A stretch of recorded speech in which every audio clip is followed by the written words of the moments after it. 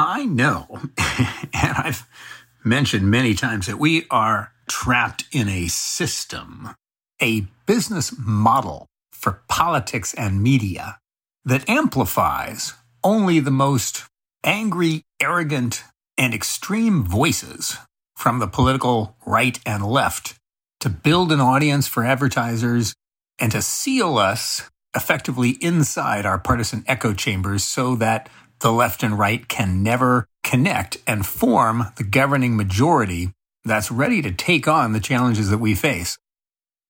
But it still astonishes me the lack of determination to overcome that business model.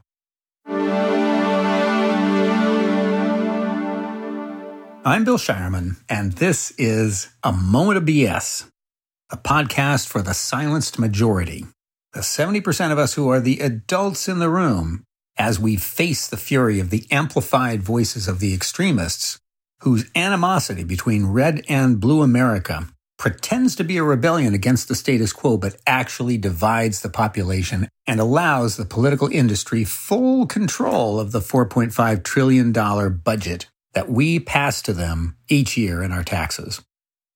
This brings me to the decision within both political party establishments to, rather than launching a new reality show, to rerun the 2020 series Trump versus Biden.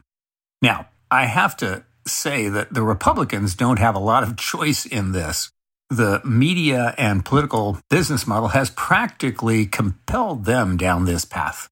Unless Donald Trump errs, and let's face it, he just might, he is the odds-on favorite to fall into the position of the nominee for the party of Lincoln, the party of anti-slavery, the pro-suffrage party, the party that warned us about the military-industrial complex, the party that warned us about the Great Society and its direct connection to the military-industrial complex, the party that claims to be the champion for freedom, the champion for a democratic republic, the champion for an independent judiciary, the party that began the conservation movement. I can't believe what's happened to my own party.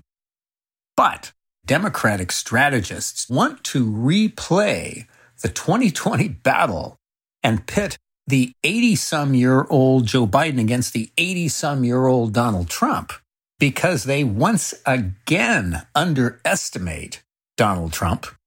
They once again think it will be self-evident to the voters that they have to choose their aging incumbent over the prior aging incumbent when their incumbent has to defend a record that is fresh in everyone's mind, while the prior incumbent can repaint his record to match our wishes, with the potential that either one of them will undergo a health crisis or simply die.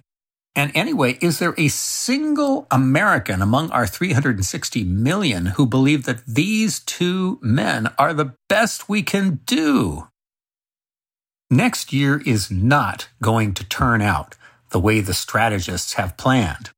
Not for the Democrats and not for the Republicans. I don't know what is going to intervene. I know there are at least two other parties looking to put candidates in the game, and they may do it in a strategically smart way, but they very well may do it in a way that undermines even the better of those two outcomes, whichever one that is.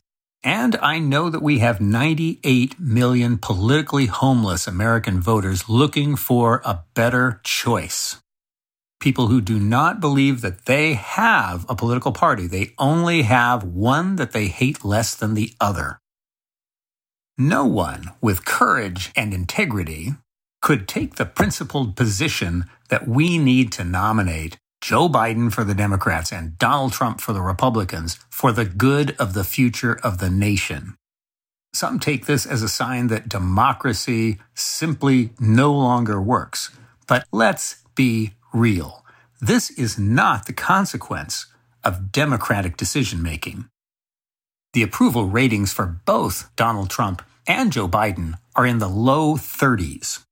The only reason Donald Trump will be the nominee of the Republican Party is the monopoly that the two parties have over a political industry that amplifies the voice of the most radical, the most angry, the most extreme in their party. That duopoly of two parties that each have control of separate halves of the political marketplace means that no president has a majority support within the country, because we're all forced to choose between two candidates who only have the majority of the support of the hardcore activists in their own party. We need no more evidence than the fact that a supermajority of Americans could decide the 5 wedge issues of abortion, guns, immigration, race, and climate if given the opportunity. But we still falsely believe that those 5 issues are just so divisive that we can't possibly agree on a solution. Yet in every case, the left and the right have area of common ground where they can agree. We all can agree. But this distorted non-democracy does not let us. When we recognize that this is a system that's been imposed upon us by the operations of a marketplace that needs to be changed, that is not an excuse for any of us to simply give in as if this is the inevitable. It is time for you to be courageous and creative with your own strategy to disrupt this insanity. Now is your moment. You are not alone. 70% of us are with you. We are all in this together, America. Come join us at inthistogetheramerica.org or text the word together to 66866. Stop waiting for others. Get off mute. Join the herd. We can't be us without you. And that is not BS, but I am. And I look forward to seeing you at our next monthly call.